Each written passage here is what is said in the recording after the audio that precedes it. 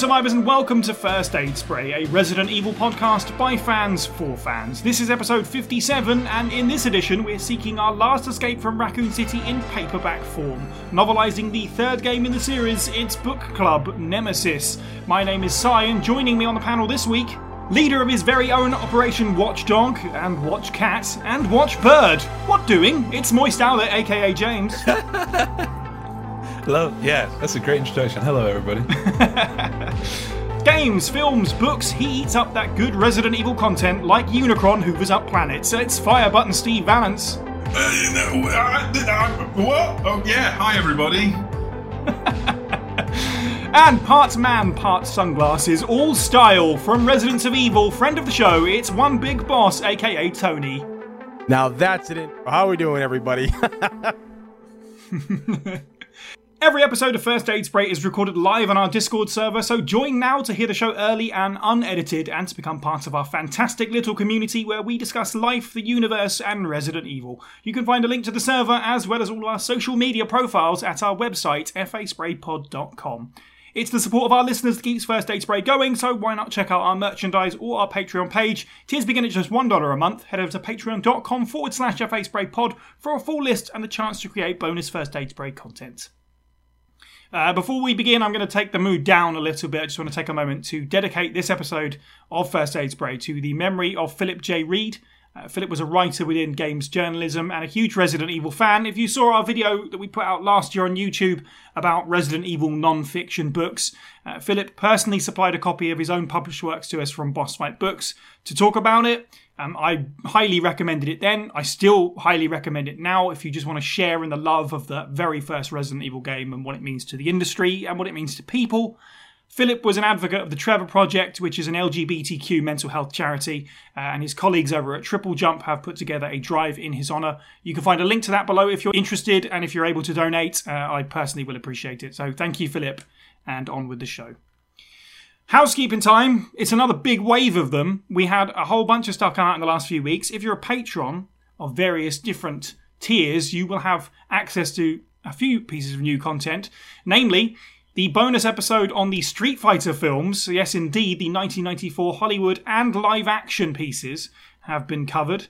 Our latest episode of Tier Death Experience saw us ranking the deaths of the STARS members. And the new episode of Memory Card Lane, yes, for the first time ever, First Aid Spray talks about The Simpsons as Jordan, Steve and Sherwin dive into Bart's nightmare. Publicly, the new Memory Card Lane episode out is Faxanadu, NES hard as nails adventure title. The latest episode of Now That's What I Call Survival Horror is Resident Evil Resident Evil 3 Remake, where I picked my top 10 tracks from that soundtrack. And quite importantly, if you haven't missed it, please do go back and check out our interview with Kevin Lingenfelser, the visual effects specialist on the Netflix Resident Evil show. It's definitely worth your time. He got very candid about his time working on the show and a lot of reveals about what was in the planned pipeline for the future of Resident Evil on Netflix, which leads us nicely into our first story.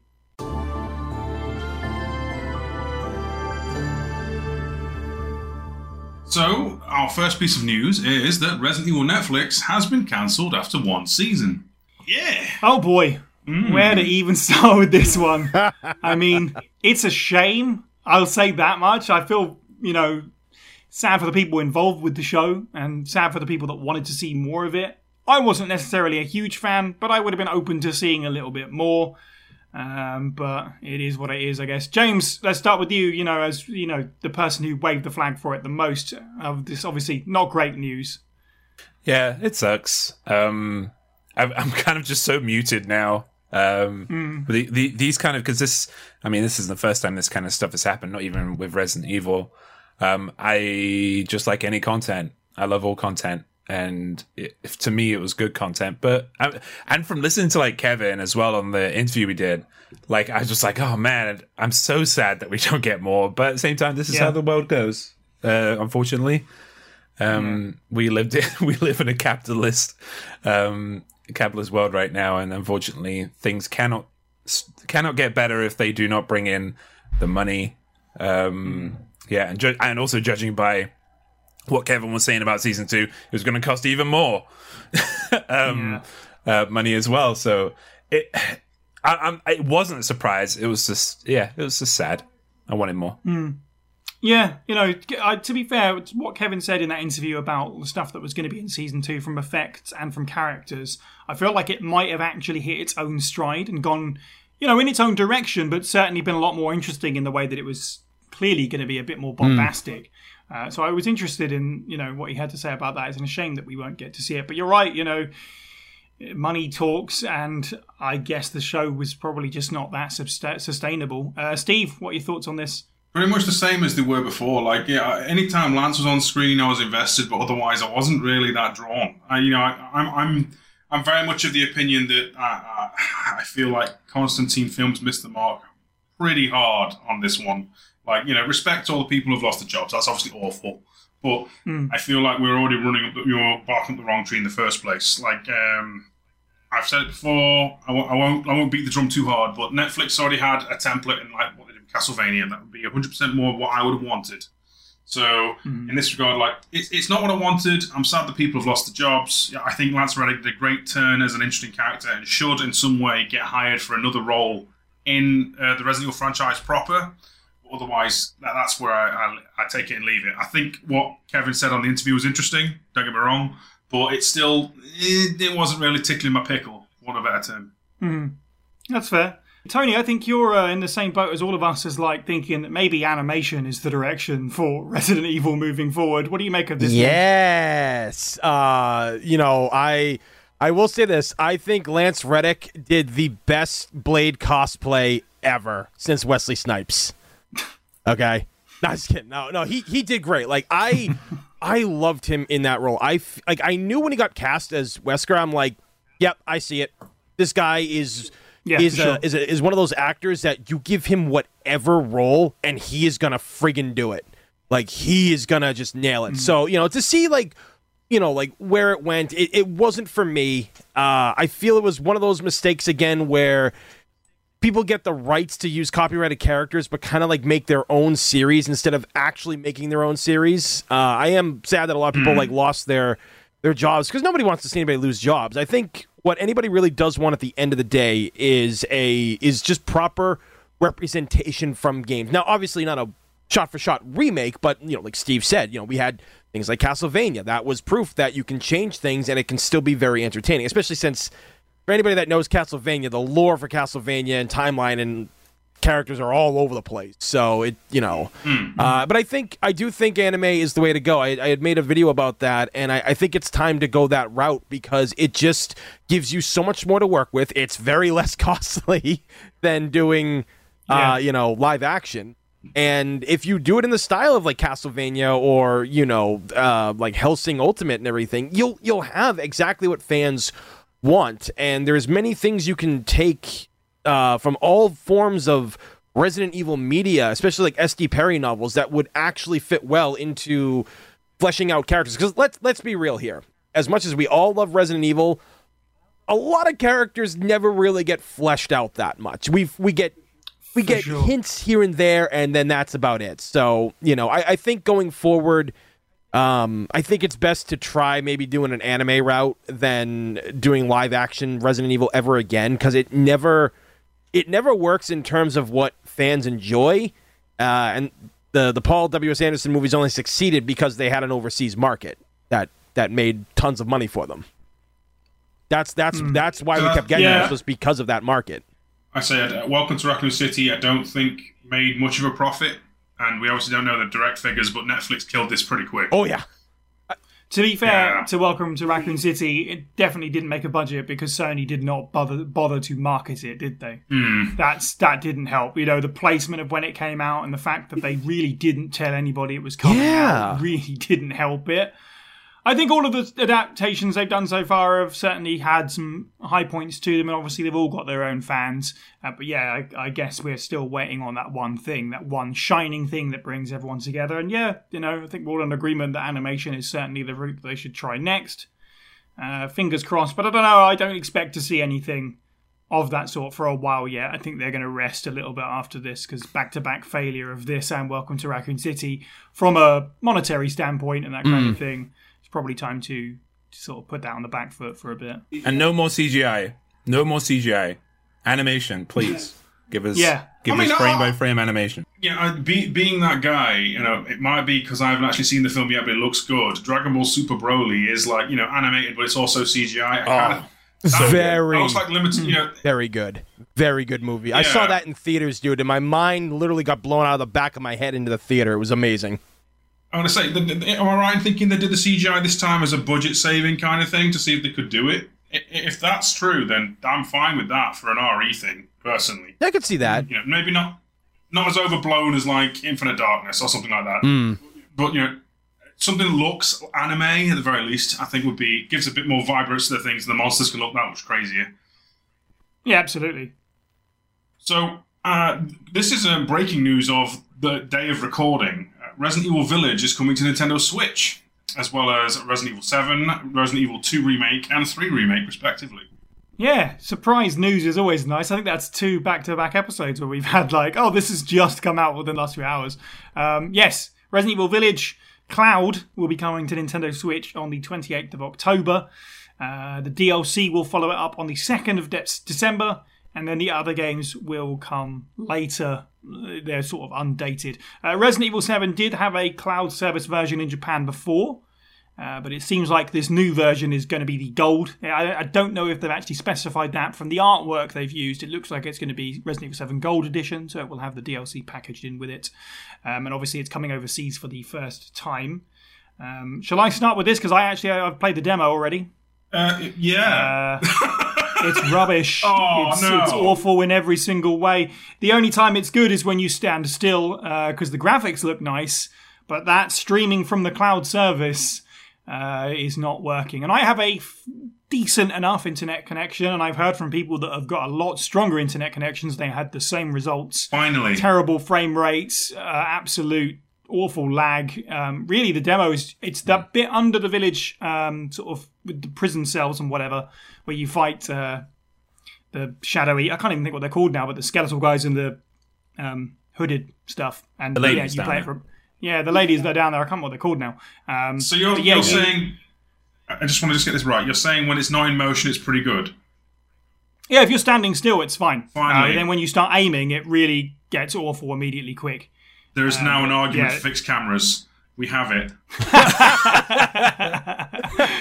It falls apart quick, and the demo is incredibly short, which is probably for the best, really, unfortunately. If you're going to use this as to see if your internet connection can actually hold out on it, this isn't going to sell many people on it. This demo dropped today, though, right? Yes. Devil's Avocado, could there be a million billion people going to try this demo and that's clogging the service, or is that not likely to be affecting its performance? I actually have no idea. I think field this one because I've talked in the past, when they tried to bring Resident Evil 7 to the Switch before in cloud gaming and didn't run good. People have to understand something. Yeah, that's what I heard. People have to remember this. We are not in an era where cloud gaming is a viable, really good thing. And I've got great internet. Don't get me wrong. My internet's top tier, but at the same time, stuff like this is just, it doesn't run good. I've used Sony's PS4, the PlayStation Plus, where you can download PS3 games from a cloud thing, and it runs all right. But sometimes for fighting games, it doesn't. And overall, we're just not there yet. What these things take up in terms to make this work, we're not there. And plus, it's the Switch. The Switch is literally a 6-piece-year-old hardware that was already using outdated cell phone tech before it was made. And because a lot of the newer Switch games do have problems running on the current Switch. So this is going to be something that we're going to be seeing for quite a while. A lot of issues. I applaud the idea of trying to get ahead in the future, but you got to start. Nintendo has to make stronger Switches to handle cloud gaming and a lot of their regular, gaming, digital downloads and stuff. But we also have to, as a country, or pretty much all over the world, we need stronger internet. Our internets right now just can't handle cloud gaming in certain aspects. You have to have specialized tech that's designed specifically for that purpose, as opposed to a handheld that is not designed specifically for it. I get what you're saying. So yeah, So I was just going to say, because the graphics were impressive when I was standing still. Certainly, it looked like I was playing on at least, maybe not PS5, but PS4 was like, that's pretty good. And yeah, unfortunately, it fell apart. So they're really, I get what you're saying, Tony, in terms of they're trying to get ahead of it. But you're right, they're just not, it's just, technology just isn't there for it yet, unfortunately. It's why Stadia didn't work. Yeah, right. for sure. Absolutely. Absolutely. Stadia was a great idea, and I really liked it. And Nvidia has a similar thing. And it's kind of doing okay, but they got into a little bit of trouble at one point. But I've actually tried 2 games on the Switch through its cloud service. One was Control, which played fantastically through the cloud service. I don't know if it's still going, but it was free at one point. They were allowing people to test it out for free, and I tested it out, and it played really, really well. But I do have really good internet. I'm just boggled at the fact that you said Control, James, because I remember that game being like graphically intensive, even on PS4s and Xbox. It's very intensive. Yeah, but it played very well. Like it played very well. The other one is like I think this is one that folks go back on a lot, but it's all about optimization, isn't it? Right? And we know that Witcher 3 Wild Hunt plays on the Switch, and it plays okay. Yeah. Like, wait, that's cloud. Right, so no, that's not cloud. That's the base game. Yeah. Okay. Which is even more impressive in a way, and it's like they can do it, right? They just need to work on optimization. Bingo. Like more. Yeah, for sure. The problem is, though, is they kind of showed their hand too early by doing this, because people are going to download that demo and go, no, this is awful. I'm not interested anymore. Like, they really need to iron out the kinks before they go, here it is. That's the only problem. Maybe it'll give them the arse kick they need. That's all I can say. Maybe so. It would be really cool to have all these games on the Nintendo Switch. Obviously, you won't be able to play them on the go because you will need a Wi-Fi connection to connect to the cloud. But to be able to play them handheld, whatever, that would be cool. Yeah. Wouldn't it be dope if ISPs if they would just I find it's funny for some reason. Games developers just start yelling at ISPs like, "Oh, people can't play their games. Fix your stuff." Games won't be always online. They need to talk to these ISPs so they can maintain their games always being online. But I will close this, that if you're one of the lucky few that can somehow get a Steam Deck, at least you can preview the experience, theoretically. I think they're all Steam Deck verified. So there's always that way to get your Resident Evil, the new generation Resident Evil stuff. Very true. So our last piece of news, and I'm sure you're all very excited. Dead by Daylight's Project W chapter is now available for purchase. Oh, yes. Okay. Tony, are you a DVD player? Have you dug into this? I have only watched my friends play it, and for some reason, my brain just doesn't want to play it. Like, I don't know, man. Like, because as crazy as this sounds, I'm not much of a horror guy. I know I'm on the Resident Evil. Like, how are you not a horror guy? But, I'm more known for fighting games and such. But, I like the fact that this game is doing so much for different horror fans from different walks of life, and I respect what they do with it, because I did play a little bit of that Friday the 13th game with the Row a couple of years ago. We had fun with that, but I really respect what they do, and I'm glad that they're continuously just doing these universal crossovers and everything.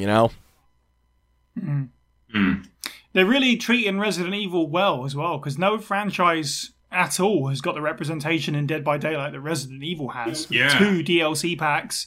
There's a ton of characters now, because 2 new characters in Project W in terms of survivors, and then a bunch of skins as well, with some skins being updated since as well, just to bring them better up in terms of actually looking more like people. Sheva. And and Sheva being there, that's awesome. She's actually made it out of RE5. She's now in another game. Yeah. That's fantastic. Very good point. It's a very good point.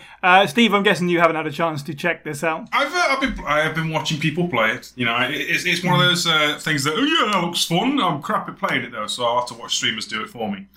You are right though. It feels like this is going to sound so crass, but it's like the Fortnite for the horror genre. Like, I can see down the line we're going to see a Fatal Frame crossover or something.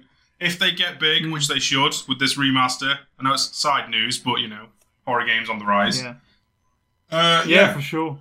It's crazy the amount of Resident Evil love, though. I feel like this is probably born out of the lukewarm reception to Resistance at this point, right? This is their way of... It does feel like it. in a strange way, and I don't know if it's an intentional reference or they just so happen to pick the same word. Mastermind. But every Dead by Daylight killer isn't called by their name. They're called the something or other, generally speaking, and Wesker is called the Mastermind, which I thought was quite interesting because he wasn't a mastermind in Resistance. He never came to that game.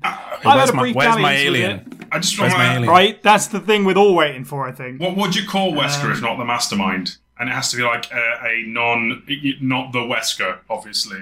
As an ode to Kelsey's introduction to First Aid Spray, you call him the I don't know. Yeah, the turncoat. Something like that, maybe. Mr. Face. Betrays people.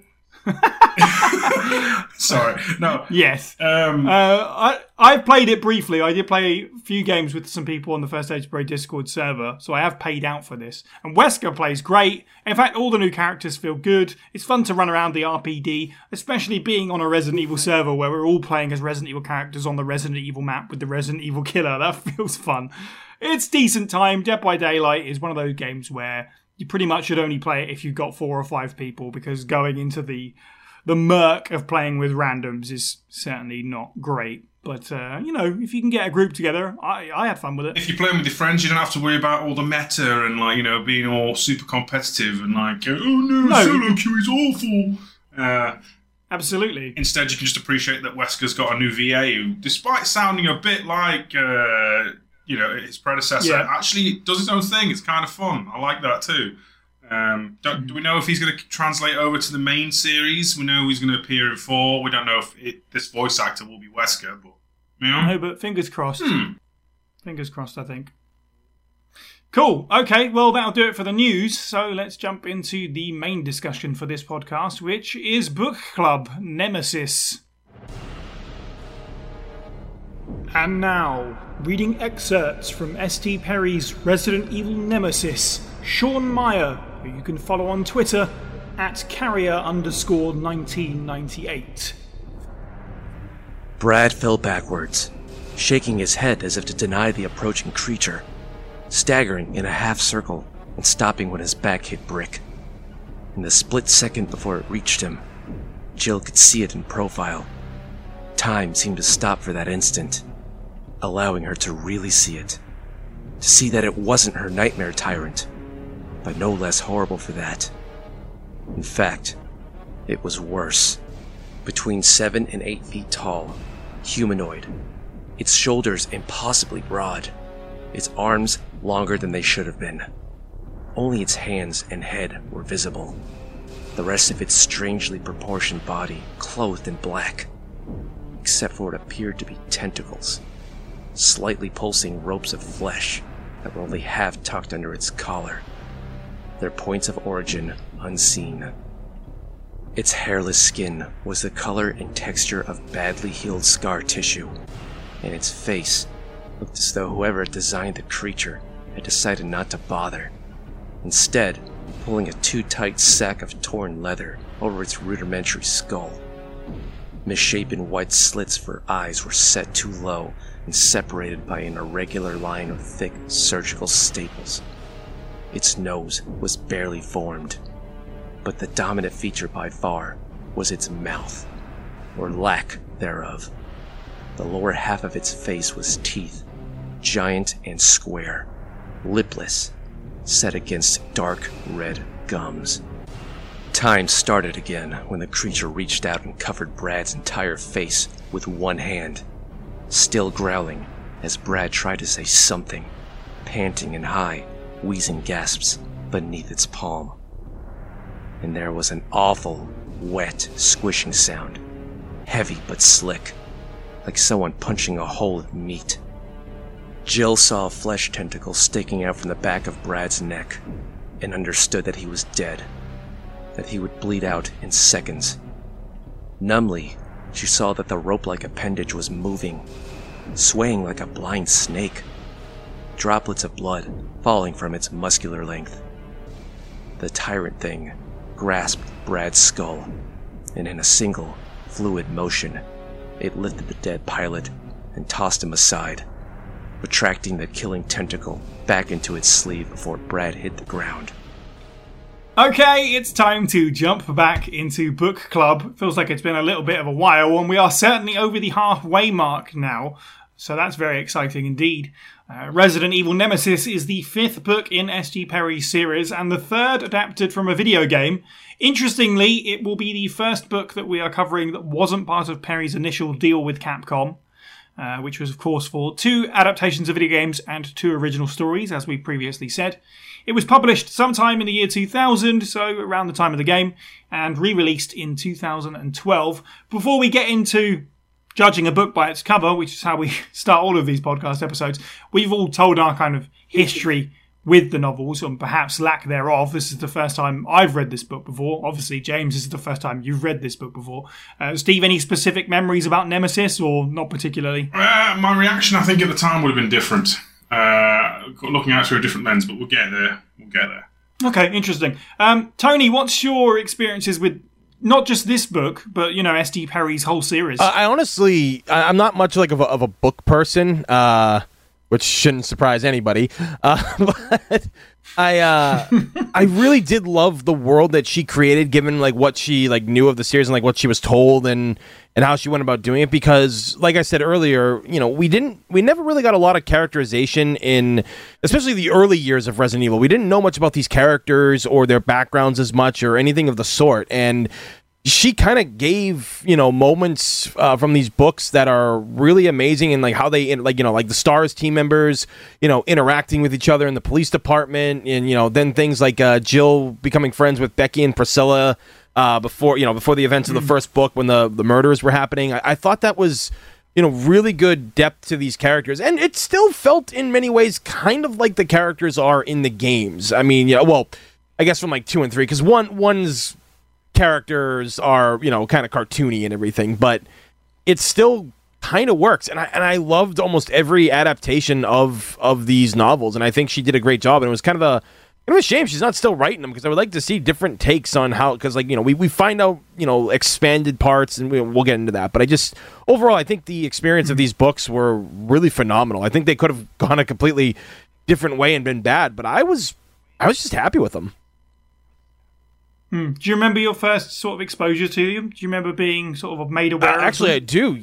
Or have they just kind of been like a hazy memory? I do remember when I came across them. It was shortly after the first few books were out. Like, I think it was Umbrella Conspiracy, Caliban Cove, and City of the Dead were already out by then, I think. And I just walked into a Barnes and Nobles, and I was looking for, you know, like martial arts books to read and purchase, and then all of a sudden, like, I see Resident Evil, and I'm like, wait, what the hell is this? And I'm like, there's a novelization of the game? Okay. Plus, like, that picture of the Umbrella Conspiracy, which I still want as a friggin' poster, that is just amazing. Like, the STARS members out in the field, the smoky mansion, and in the darkness behind them, and all the creatures that are in the mansion, like, right above them in the clouds and stuff. I was like, oh man, this is something else, man. So, like, I bought all the books like that were out at that point right there. Nice. Okay, well, that brings us nicely onto the first topic, which is looking at the cover arts, discussing what you like and what you don't like about the various versions. I actually only found 3, which is the original print, the 2012 re-release, and the Japanese version. But as it turns out, there are certainly more. Shout out to Ferdinand in the live chat as we record this podcast, who's dropping the Italian version and the French version. I don't know where he found those, but there you go, there they are. Steve, I'm going to throw to you first. Any standout stuff you do and don't like about these covers? I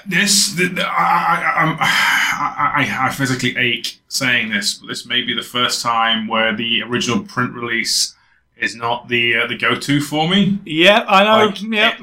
It kind of, like, there's just something about it that just seems a bit naff. Even though, I mean, it does have the clock tower, and we know how big a deal the clock tower is. You all know what I mean. I'm kidding. But then again, like, we'll get into it later, but the reprint has, like, Operation Raccoon City Nemesis on it, and Nemesis isn't even that much of a character in this book. So, fair.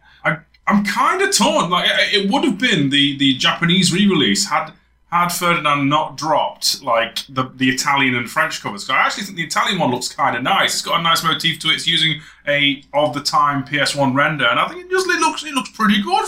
oh, it looks pretty decent for Steve. So if I had to pick right now, it's the one that's got a CGI render as opposed to a hand-drawn rendition of Jill across like what appears to be a desiccated city bit. Yeah, looks kind of nice. That is the American title screen in the background there that you can just about see. You see Nemesis. Oh, heck, it is, isn't it? Yeah. See? Even better. There you go. Yeah. Shout out to anyone who's listening to the audio for this. Like, good luck finding these, because they certainly didn't come up for me. The Japanese one was hard enough to track down, unfortunately, which is a shame, because it's, as always with the Japanese S.D. Perry covers, they're really interesting to look at the very least. But I have to agree with you. I think that the reprint does suck still, but the original's pretty bad this time around as well. It's certainly the worst out of the classic run of S.D. Perry books from a cover perspective. Jill looks a bit like a soccer mum. And Nemesis seems a bit contorted. I don't know, it's just like, it's a weird composition for me. None of them are fantastic. But if Mist had played a big deal in the actual story, like if Fog, there's something weirdly Silent Hill about it. Yeah. Then it might make a bit more sense. James, any standout covers for you, for bad or for good? I mean, my favourite was the Japanese one, but then Ferdinand posted the French one. The French one looks a bit like a young adult novel. For those who can't see it, it's like blue cracked sort of stone and then a sort of Biohazard logo slapped on it. It's simplicity's good. Yeah, it's simple, and I always, when I'm looking at stuff, and we've discussed this before, I think, could I create that? And I'm not very experienced. It's been like, recently we've had that stuff with Resident Evil and their merch recently, where I've literally made what they've put up in 20 minutes. I have the experience, of a GCSE student, so I shouldn't be able to do that. But yeah, like the original, like the English cover with the clock tower in the background. I like the effect of the light behind her. It's really cool and very X-File-ish in a way. Yeah. But everything else is just like, it's just been plotted on there and given various states of opacity, and like it's like, yeah, it's not really my favorite. And then I've already gave plenty of opinion about these silly re-releases, because they just, the only reason I like them is for folks who kind of maybe have like a little bit of OCD when it comes to keeping your books in order, like, because they do look great on a shelf. But to look at, they don't, like, if you're looking at the book, it doesn't look great. It just looks, I mean, Nemesis on this cover looks absolute trash. Like, he doesn't look great either. Like, so it's not a great, categorization of him. And then as you said earlier, the Japanese one, so much character in this one. I don't, I don't like Jill's pose for some reason. I don't know. It's looking very sultry. Yeah, I was going to say, like, is it La Femme Nikito and stuff like Ada would do? Right. Yeah. But otherwise, like, I really love what they've done. They kind of go wild with these ones, don't they? I love the hand-drawn nature of it. So it's between, like, the Japanese version and the French version for me. I like the simplicity of the French version, and I wouldn't be able to recreate that.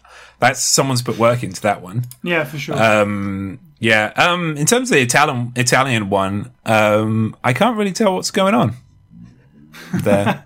It's just two really nice renders put together, James. Rather artistically, I'll have you know. I may or may not have a bias because I picked that one. Okay, well, art is subjective. Exactly. That.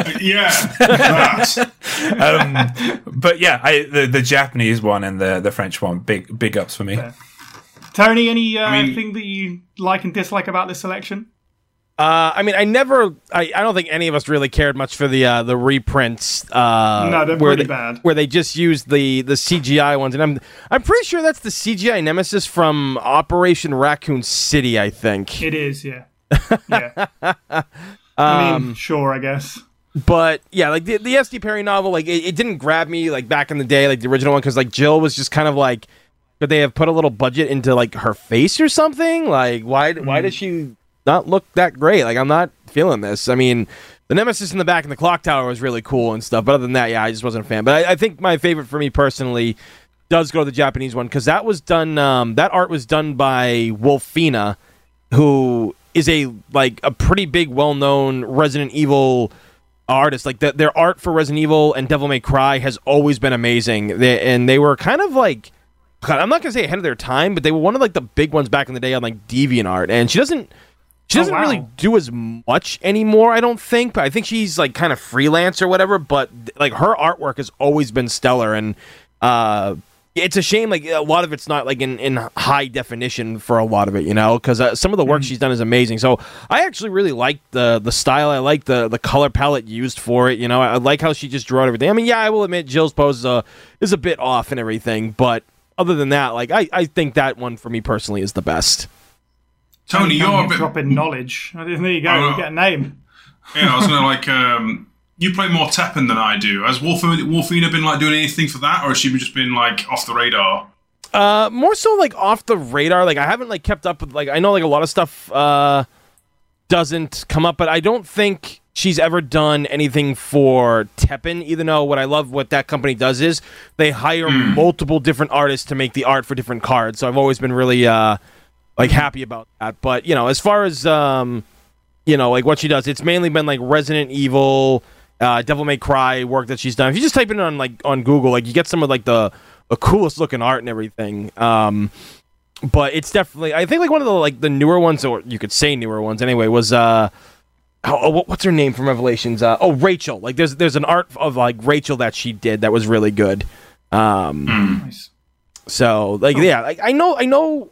Wait, I'm trying to remember if she got contracted by Capcom to do anything like official, like on a like official game art. I can't remember, but other than I mean, they should. Like, it'd be a shame to leave talent on the floor. You know what I mean? Yeah. I think there was. Oh God, I can't remember. It's been so long, but yeah, like the covers for like the S.D. Perry novels used for like Code Veronica are really good, and Resident Evil 2 was really good too. So, like I said, just a lot of great art that came from her from over the years, whether it was Resident Evil, Devil May Cry. I know there was more that they did. I think part of me wants to say there was a Dino Crisis piece. I'm not 100% sure. Nice. But yeah, look up the artist sometime, because what she has and what she's done is some of like the best work that I think a Resident Evil fan has done even to this date. And she's been around, like I said, this is going all the way back to like DeviantArt days, like over a decade ago. So cool. All right, let's crack this bad boy open. Let's start talking about the story of Resident Evil Nemesis. James, let's start with you. What do you think about the plot setup for this adaptation of Resident Evil 3? Well, we get our exposition man pushed in right at the beginning in Trent. I always feel every time I hear his name, I feel like there's a poker player, like referee or whatever they're called, right? That's off screen, and they just push them on. A poker referee. Hang on a minute, with James. a stick. What? The guys that deal out the dealer and the cards. You know how they move the stick with the thing? They move all the coins around. I've never been gambling. I know what you mean. I know what you're getting at. I'm just picturing like Friday Night Poker at TV, and there's someone like, all right, guys, on a cool, clean deck. Let's go. Exactly. Anyway, yeah, I mean, I'm sure they do that too. But I mean, like, they just push him on, or she rather pushes him into scene every single time, and like, and now it's happened so many times that I kind of don't really care about him anymore.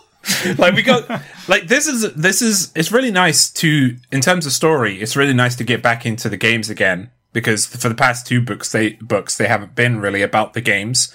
They've been like we've been elsewhere.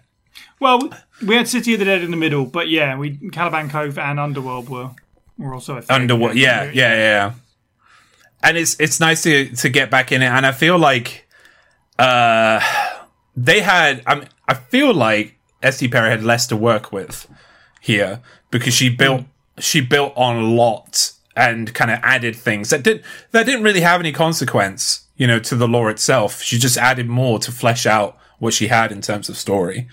Because the original was literally, it's just about Jill and Carlos and running and trying to get out, and but yeah, she really built in this story on the characterization of these characters themselves, because I didn't like Carlos in the original, but I really like Carlos in this, because you get to hear his monologue, And I Yeah, know for that's sure. a book. I know that's a book thing.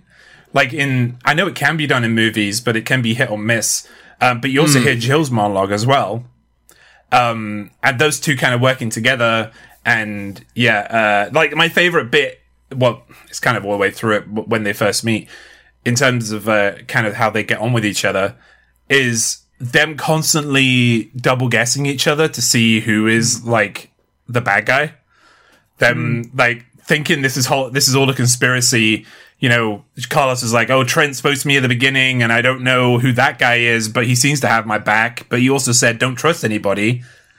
Should I trust Jill? You know, and then Jill would be like, this guy's part of Umbrella. Why should I trust him? But he saved my life. And, you know, you're hearing that kind of monologue inside their heads, and it's nice. I think I'll go into more of it later as well, but one of my absolute favorite parts of this book was when Carlos says that line he says from the original game. You know, I can't remember the whole line, but it's something about, you know, ladies love me or whatever.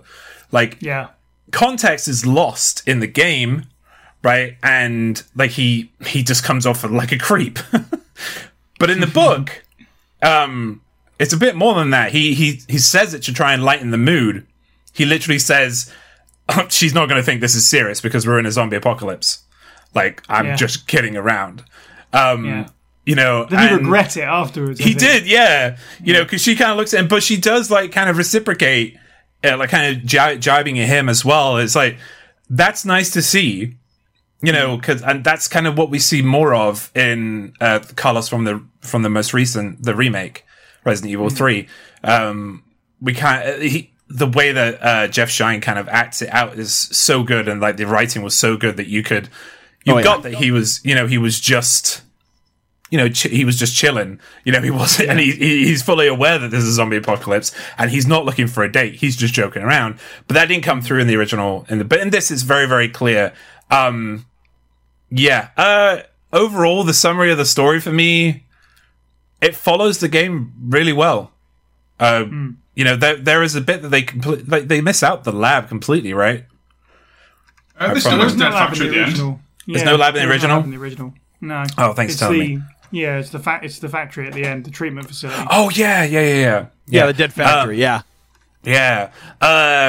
Right, yeah. So she keeps on the beats and she adds more to it. She gives you more. There are some bits that SD Berry kind of stays on a little bit too long. Maybe the gems thing is a little bit too long in the teeth.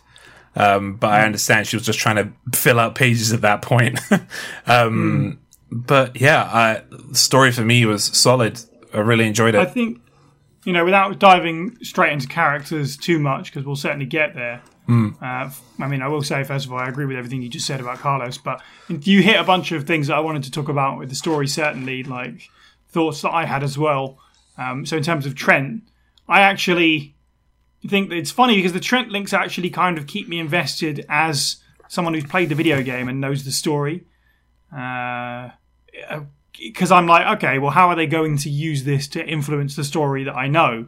I'm interested in this. I know where the Resident Evil 3 Nemesis story goes. I played the game plenty of times. So I'm interested in the Trent part. So I guess that's a point in the column that one-to-one adaptations aren't the way to go, because you need to have a little bit of something in there for people who know the story. For me, I actually really like Trent's involvement in this. It makes a lot of sense. So for context, for anyone who hasn't necessarily read the book, Carlos gets a phone call before he ships out to Raccoon City. Well, no, he bumps into Trent in the street, doesn't he?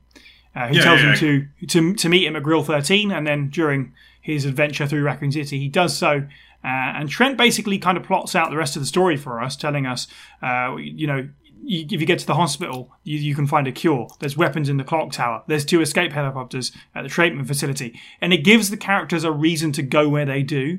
Because in the video game, you're right, it totally makes sense, because it's about running from location to location. It's about that feeling as a player.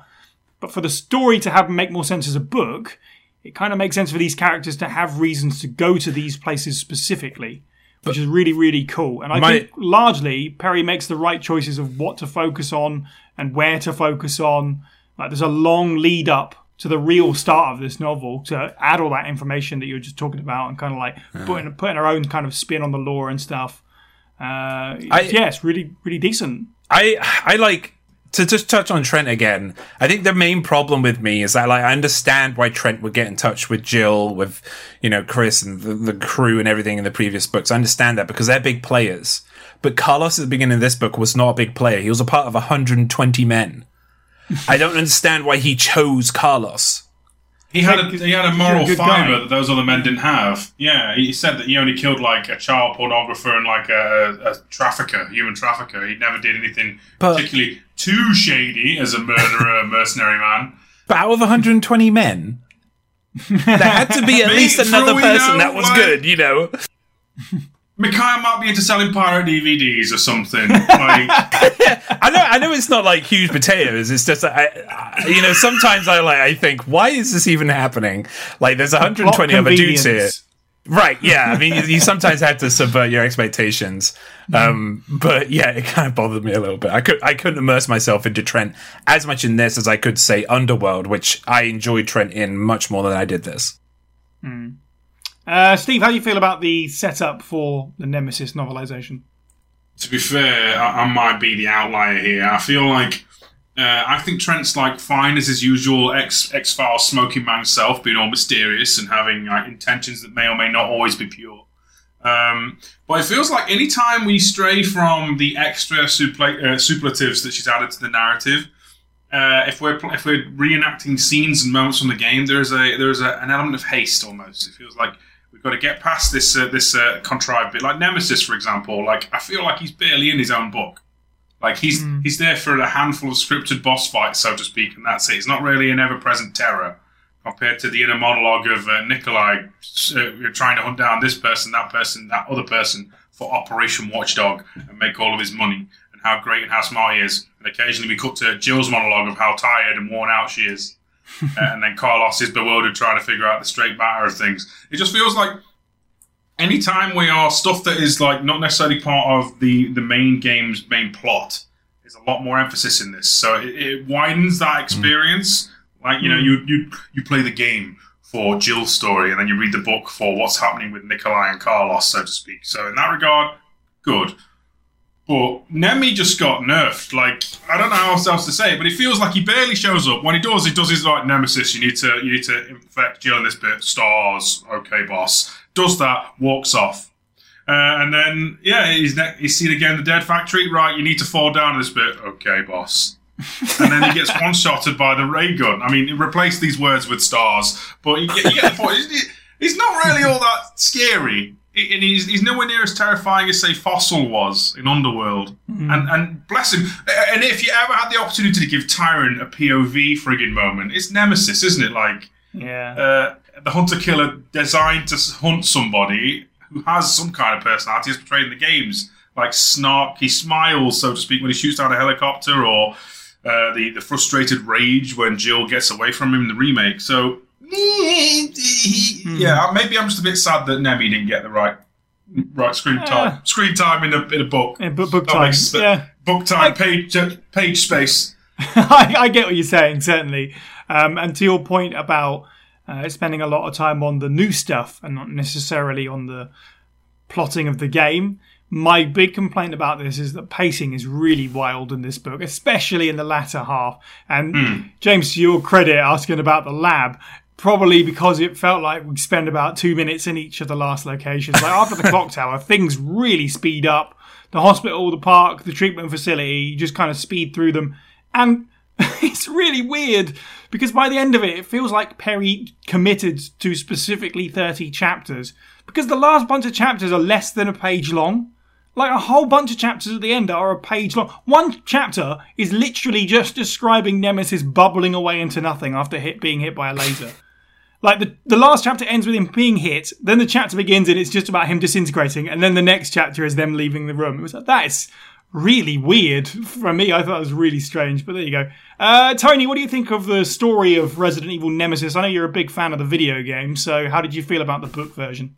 I mean, I liked it for its time, but like having gone back and read it, like, you know, a few years ago, it's kind of like what Steve was saying. Like, I feel like Nemesis got nerfed in many ways, but I feel like when he did show up, it was a very powerful presence in how they felt like this, like, you know, this giant, like, you know, Terminator. I don't think it was written as good as per se maybe kind of Mr. X was in City of the Dead, but I think they did a decent job for the most part. I think she did a decent job, but yeah, like there were things that just bounced around way too much, and maybe that's because there were so many different players in this story of like characters, and because like Nikolai had that like we actually see what Nikolai's doing throughout the story of RE3. We get a little bit of Mikhail, we get these troops, we get some characters are taken away and other characters are replaced or names are replaced. So I mean, there was aspects of the thing I did like that they focused on. Certainly, things like, Jill's PTSD, which, thankfully did get added to a little bit in the remake, which I also was bummed out that they only focused on that for like one part and never really brought it up that much again, except for like in the hospital area. But I just feel that, it's not a bad retelling, and there's aspects of the story where she makes her own thing. It's like, wait a minute, why is Jill all of a sudden back in Raccoon City? Didn't she leave at like the beginning of City of the Dead with the others? So like, they kind of like crossed over that, and I just chop it up to be like, look, maybe she had like this last minute thing and realized, no, I'm going to stay and see what I can dig up around here. And I like the fact that still, even when the outbreak's happening, like nobody still believed her and the others, and her exploration of the city. I think, like parts like that, when it was new things added into it, I think it did very well. I think it did very well in that aspect of the thing. But when it came to time to like recreate and talk about older things, they either spent too much time, because I do remember that gem thing being a big part, which if you play the games, the gem part feels like it's over in 2 seconds. Yeah. And then other parts, like some chapters, like you said, they're just so fast. Like you're here trying to get invested in this chapter, and all of a sudden, okay, we're done.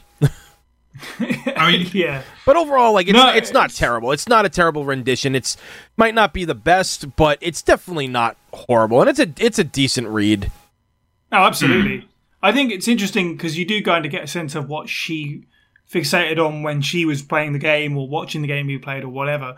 Like the gem thing, she obviously found because she kind of mentions I think the files are pretty much, I don't know if they're word for word, but the files are in there about how they find the gem in the RPD because of the owner of Grill 13 comes in with it and stuff. So she obviously found that fascinating and made it a bigger part.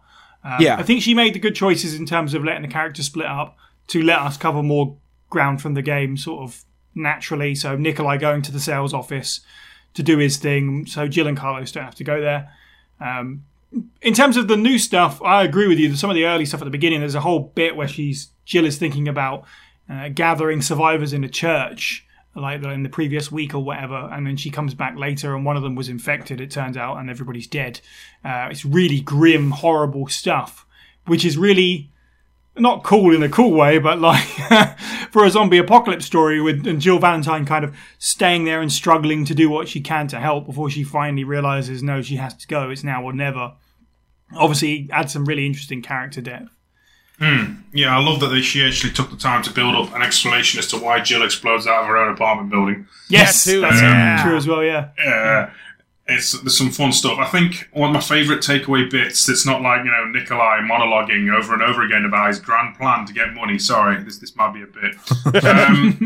Is the bit with Carlos in the press office where he reads this journalist's last words, and then about how this like zombie attack in the street goes completely insane. Like one person rips out 5 people's throats, and then he has to deal with the fact that he can hear his now reanimated colleague coming up the stairs, and he's kind of like, oh God, what if they killed him? Oh God, what if it is him? That stuff was amazing. Yeah, like, for sure. Was it Randy? I think his name is in the book. Instead of like Murphy, who it probably is meant to be an allegory for. Yep. That was Randy Thomas, right? I think. Randy Orton slithering in. But no, it was honestly solid stuff. That was some of there was a lot of dread there, more so than like tall, strong leather daddy just going stars and then getting punked by a single barrel or something. Yeah, that's fair. I think a lot of the action in these books does kind of resolve itself quite quickly. That's the only problem with Nemesis being a bit of an action-oriented character, is that the fights with him kind of play out pretty fast. I think the writing for him was decent. I agree with what you were saying, Tony. He's not quite as well written as some of the other characters. I wonder, and this is just me musing, maybe Perry was a little bit burned out on writing about tyrants at this point, because he's just done 2 and just did that Rizzy 1. She's trying to kind of maybe come up with a new way to do it, and it didn't really pan out. I don't think it was bad. I just feel like, yeah, perhaps there could have been more to Nemesis, with what you guys were saying. At least he wasn't drunk dad Nemesis from Operation Raccoon City. Absolutely. But unfortunately, it seems really weird that we didn't get the boss fight, the acid fight, knocking his head off and all that.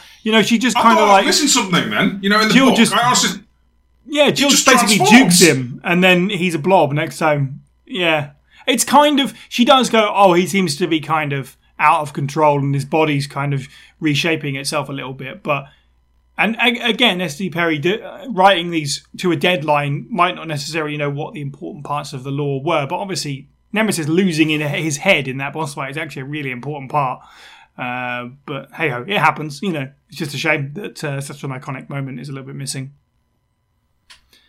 Speaking of moments, I suppose that's a logical place to jump into how it feels about, as an adaptation of Resident Evil 3, parts of it that you liked and didn't like, that it was referenced from the book and how they were changed and stuff like that, anything specifically. I'll kick us off, and obviously we'll get into characters. Nikolai's story was kind of fun. Right? The idea of him going into business for himself and hunting all the supervisors, which in the book is not just UBCS soldiers, but like umbrella moles throughout the city. How he gets wrapped up with Mikhail by, he actually is the one to shoot Mikhail. And then he's like, I'm going to go down there and I'm basically going to gloat. And then he kind of just gets caught up with him and Carlos. So I thought that was really cool. The idea of following him around while he's executing his people is cool. Yeah. We'll talk about whether or not I liked it. James, anything that stands out to you that's from the video game that you liked or didn't like, all the changes therein? Like you, I liked more information on Nikolai.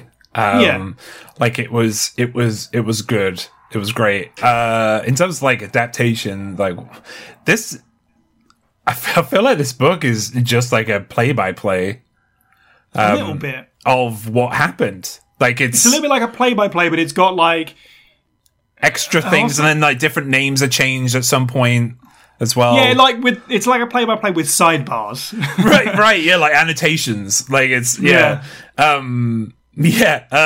then she added Trent and these watchdogs. The watchdog thing. That's the thing that's been added, right? There was a form of Operation Watchdog in the game proper. You only really find out at the end that Nikolai is one of the supervisors. That's all you need to know. Exactly. Another mutant. Yeah, exactly.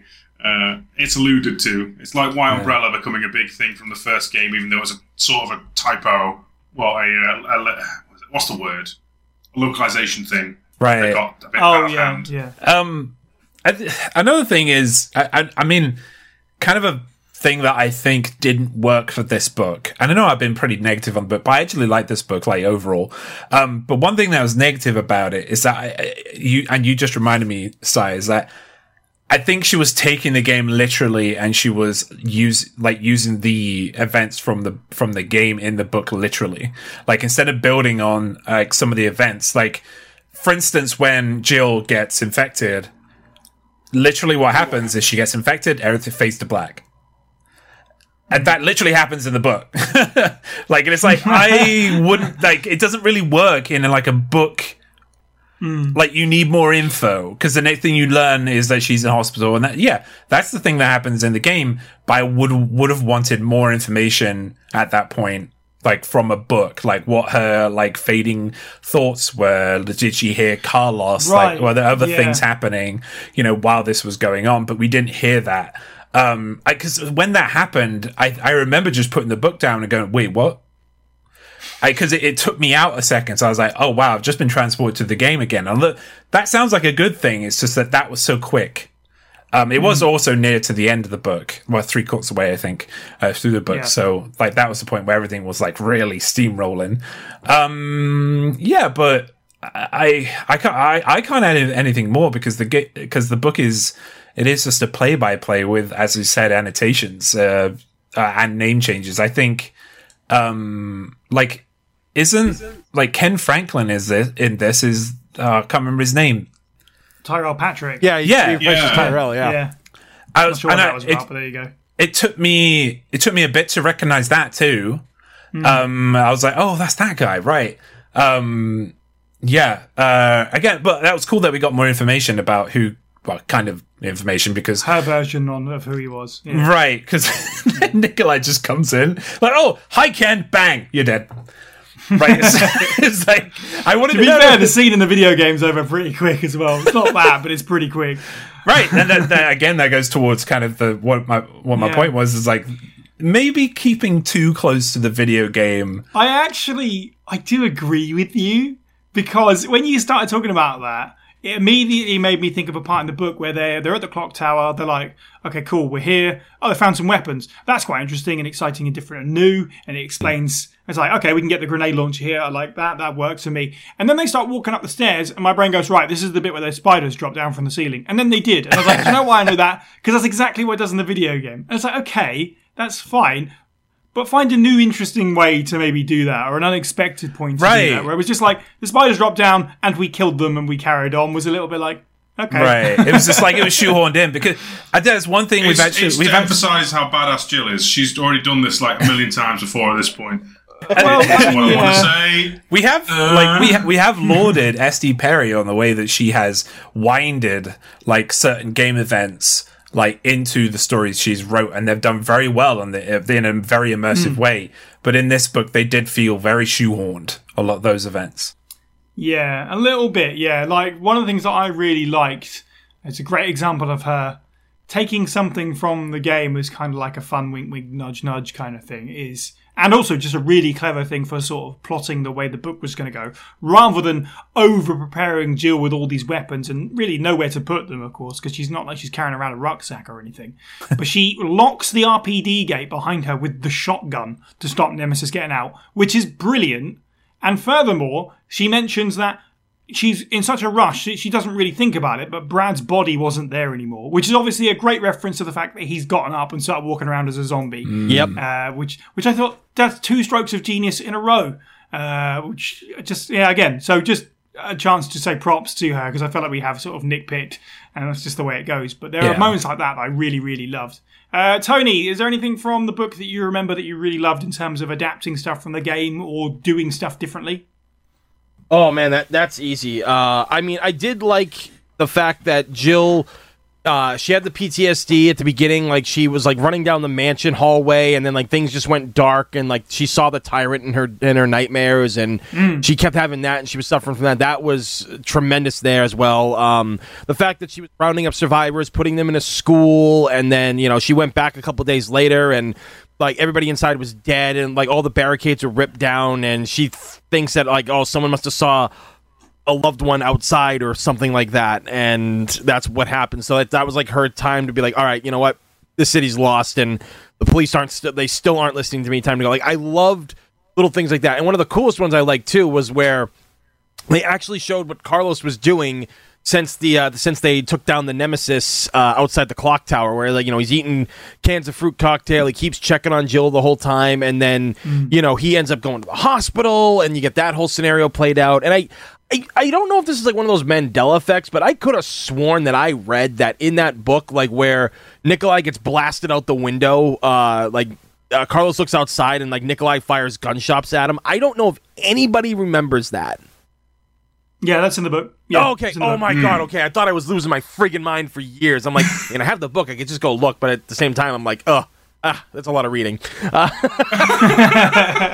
I love that. And then like when Carlos gives her like the vaccine, she's not like instantly healed and everything like that. So he ends up resting. She wakes up to go find them a way out of the city, and she leaves him with a note and everything. And I'm like, this is great. This is how I feel Resident Evil should be done in like an anime form, and to get that, because when I was younger playing the game, I thought to myself, what are these characters doing through all this stuff? I mean, we're playing as them, we're seeing it, but there's a lot of things that are going on between these characters and stuff that we don't get to see. So I really feel that when she did things like that, it was truly a wonderful way to really flesh out these characters that we really came to love. Because I think it was really during the not just like the games of 2 and 3, but the novelizations of 2 and 3, where people got to really get a better clue of who these characters are. Yeah. Because, storytelling in games from, the original PS1 era to, like, Resident Evil 5 and 6 and 7 and,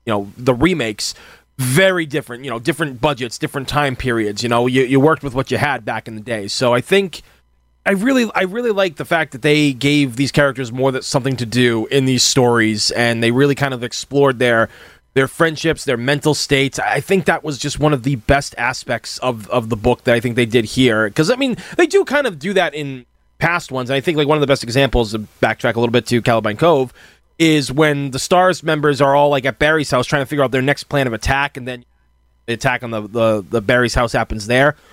It's things like that that just really bring you a little bit closer to these characters because you have context of what they've been doing. Because, like, every Resident Evil game, these characters go off and fight Umbrella in some way, shape, or form, or something's happening to them that we don't actually know. And then, Resident Evil 4 happens, and it's like, yep, stock's folded, Umbrella's gone, new story. So, like, I just really appreciate the love that was put into these books to give characterization and time for these characters to grow in ways that the games couldn't do back in the day. And I think that this story, despite its flaws in a lot of areas, does it like you said. I also thought, like, the part with Brad, like, when he wasn't there, I'm just like, when I first read that back in the day, and I'm like, oh, I know where he is. So like, that was really something back in the day. Yeah, that's great. Like, we will talk about characters next, but, like, the bit that you just touched on there, you're so right. Like, sort of adding some more to that relationship with Jill and Carlos. Like, she leaves him behind, and then you kind of get his internal monologue of figuring out why exactly that is, and being like, well, she basically wants to save me from being around her if Nemesis is still out there and stuff like that. And he's like, well, that's nice of her, but I don't care. I'm going to chase after her anyway. Which I thought was great. It's like, just gives you a better understanding of who those characters were. That whole sequence of Jill being infected and knocked out, I never considered it until the book. But she's out for like 2 days. Or even so, isn't it like, longer? Is she just sitting there, like, or whatever? Like, she's out for at least a day. I think it's a couple of nights, maybe. Oh yeah, no, it's a couple of days that pass. It's 2 days. The game begins like what? Yeah, it's 2 days. September 28th and then October 1st. So, yeah. Yeah, so she's sitting there, like, at the end of this, like, church, whatever, chapel bit in the clock tower. It's like, I don't know, what's going on in the toilet department there? That's all I'm going to say. There's no delicate way to put that. I mean, she's lying there for 2 days. It's like, that's not great. Carlos in the book does say that he tended to her.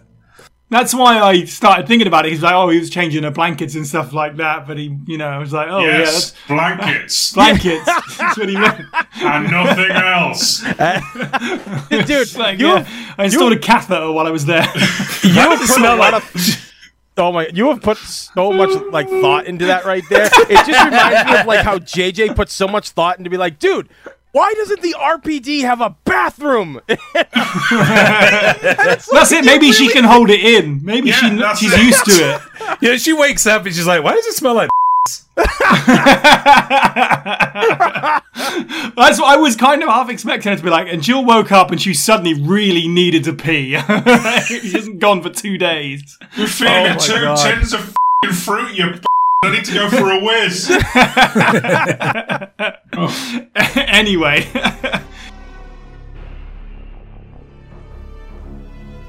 He'd taken a single step when a door crashed open behind him, and the thing was so fast that he was still turning, raising the assault rifle in reaction to the sound of the door when it reached him. A wave of malodorous darkness, an impression of shining black claws and hard, ribbed body like the exoskeleton of some giant insect. And something ripped the air inches from his face. Would have hit him if not for his stumbling step backwards. He tripped over his own feet and fell, watching in horrified amazement as something flew over his upturned face, leaping nimbly to the wall on his right, and continued to run, sideways, clinging to the brick in a skittering gallop. Awestruck, Carlos tracked it as far as he could turn his head, flat on his back, watching it as it agilely pivoted on at least 3 of his legs and dropped to the ground. He might have simply waited for it to come for him, unable to believe his eyes, even as it slashed one of its 6 long-bladed legs across his throat. Except that it screamed. and the trumpeting, triumphant whine that erupted from its inhumanely curved and bloated face was enough to get him moving. In a flash, Carlos rolled into a crouch and opened fire on the screeching, running thing, unaware that he was screaming too, a low, raspy cry of terror and disbelief. The creature faltered as the rounds tore into its brittle flesh, its limbs flailing wildly, the quality of its shriek changing to a howl of furious pain. Carlos kept firing, spraying the creature with deadly hot metal, continuing even after it collapsed and was only moving because of him, the rounds jerking at its limp form. He knew it was dead, but couldn't let himself stop. Couldn't until the M16 ran dry and the alley was silent except for the sound of his own tortured breathing. Steve, standout parts of this book in terms of adaptation. Oh, in terms of adaptations, I like that the whole exchange between the before you enter the Dead Factory sequence. It feels like I can almost hear that as she's trying to decide whether she's pushing him off or weigh up her options. I thought it was really well done. Yeah, I think they kind of cheat and do a bit with that where it would be Jill, but it's Carlos with the flashlight as well. Those brief little moments where they touch on the, I can't remember what they called it. Live selection. Live selection, yes, that's it. I thought were actually really cheekily well done. There was something very like, no, she didn't have to, but she did. Yeah. Otherwise, I'm kind of most of my time with this novel is Nikolai is doing the creepiest reenactment of No Country for Old Men, like being a stoic killer, but then you look inside his mind and he's a complete basket case. It's interesting for me on that front because I now PS1 Nikolai I can't not see. I used to see him as like a cold, taciturn professional. Now he's more in line with his remake counterpart because of this book, and it comes across as a bit of an unhinged menace.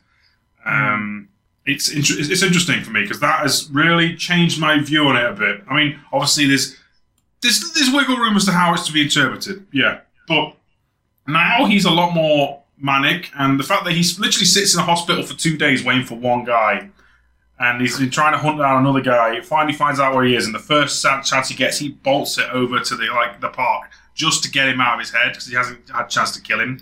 That is it Chan or Chen? And literally, I don't think he gives him a chance to talk. He's like pleading for his life, and then bang.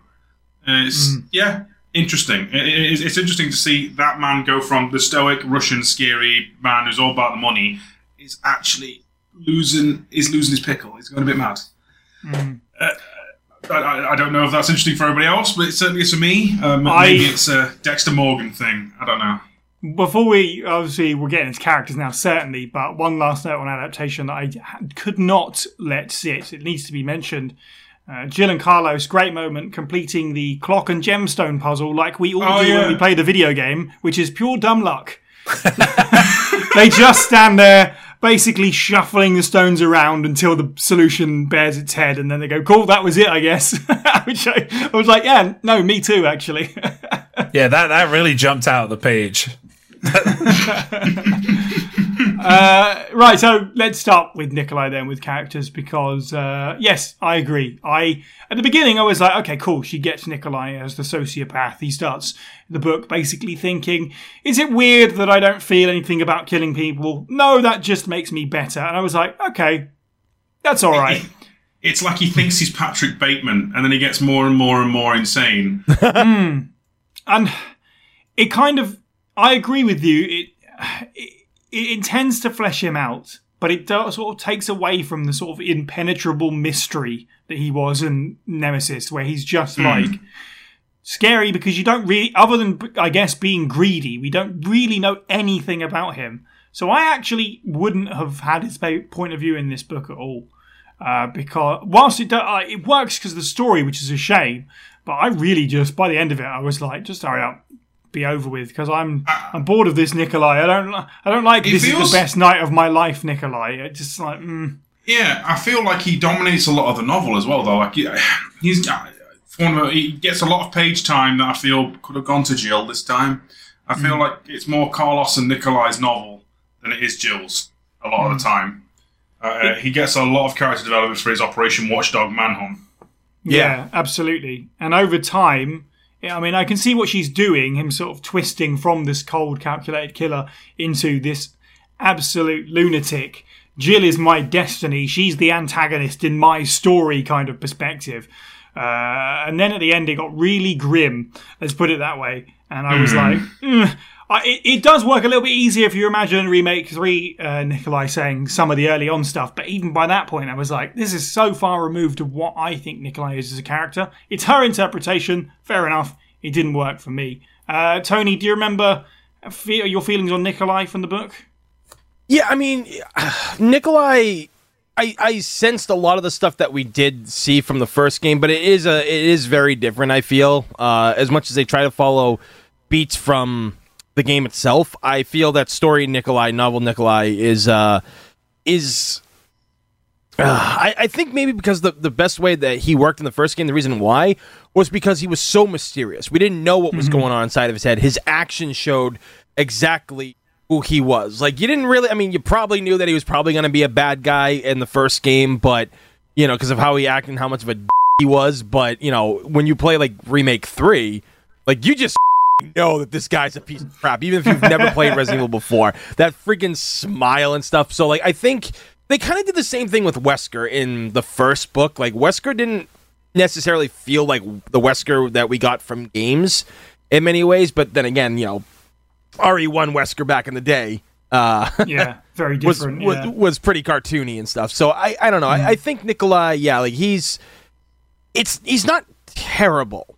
I think they just spend a little bit too much time on him, because some characters you don't need to develop them through what they go through personally, only through their actions. As a writer myself, I feel that that's like again, that's why Nikolai was always such a cool character, was because you knew he was doing some bad shit, and he just popped up here and there, and you just kept getting a worse vibe from him. It's just presence alone, and I feel that from the novel, I didn't do that bad of a job, but also not that great. Like, it's passable. Like, it's nothing like, you know, to write home about type deal. Yeah, for sure. I agree. He's an actions man and not a words man. So when you put that point of view camera in his head for the sake of the book, I don't know, it definitely loses a lot of the mystery for me. James, how do you feel about Nikolai in the book? Right. I feel like every time I come on a Resident Evil podcast, I talk about Alien. Right. But Nikolai in this book, Nikolai reminds me of a crap Carl J. Burke. Okay, so for the audience at home, definitely not me. Who is that? Carl J. Burke is the guy in Aliens who lies to Ellen Ripley about her daughter being dead, and that they're going to the planet to save the family, LV-46, from the families from the xenomorph nest that is there, or potentially there, etc., etc. He's just a piece of crap. He basically is all about the money, and very much like Nikolai from the Resident Evil 3, the most recent one, where he's all about money. He's all about kind of trying to go to people and say, this is worth something, and I'm going to take it. You know, and if you're not with me, then you're against me. Has a significant dollar value. Exactly, right? But in the book, I want to explain something actually quickly first before I talk about the book. Carl J. Burke's backstory, he has a backstory where basically he was brought up in a very, very crappy, family, kind of upbringing. I'm not going to go deep into it, but he was like, it was a really crap, like, history. That's the kind of stuff we should have heard from Nikolai. Why, you know, we should have heard some origin stuff, so it connected us to why he was so wild.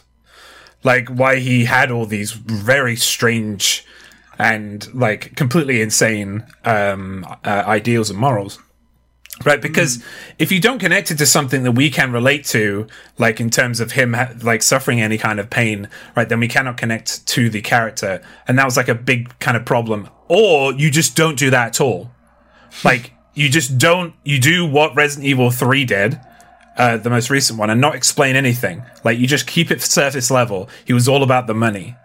Like, you don't go deep into his psyche, and you don't start talking about, like, how he was, you know, he wanted to sexually assault Jill, like, which was so out of the blue. Oh, I forgot about that.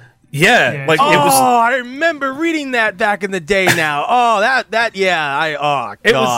It was so out of the blue, like because we hadn't heard anything like that from him. Well, yeah, he actually kind of almost makes a similar comment about someone earlier in the book, and then decides, you know what, I'll just kill him because I don't have time to fool around with it. But you're right. Like this is steps above. Like it comes out of nowhere when it does actually happen. And like It ruins it a bit. It does. Yeah, and it's like you could have kept it at surface level. He was just cartoony bad guy, after money, and you've already laid the plan, the foundation of him being like a watchdog, part of the Watchdog Initiative or whatever it's called, right? So you could have just kept it there, right? You didn't need to go any further than that. Like we already hated the guy.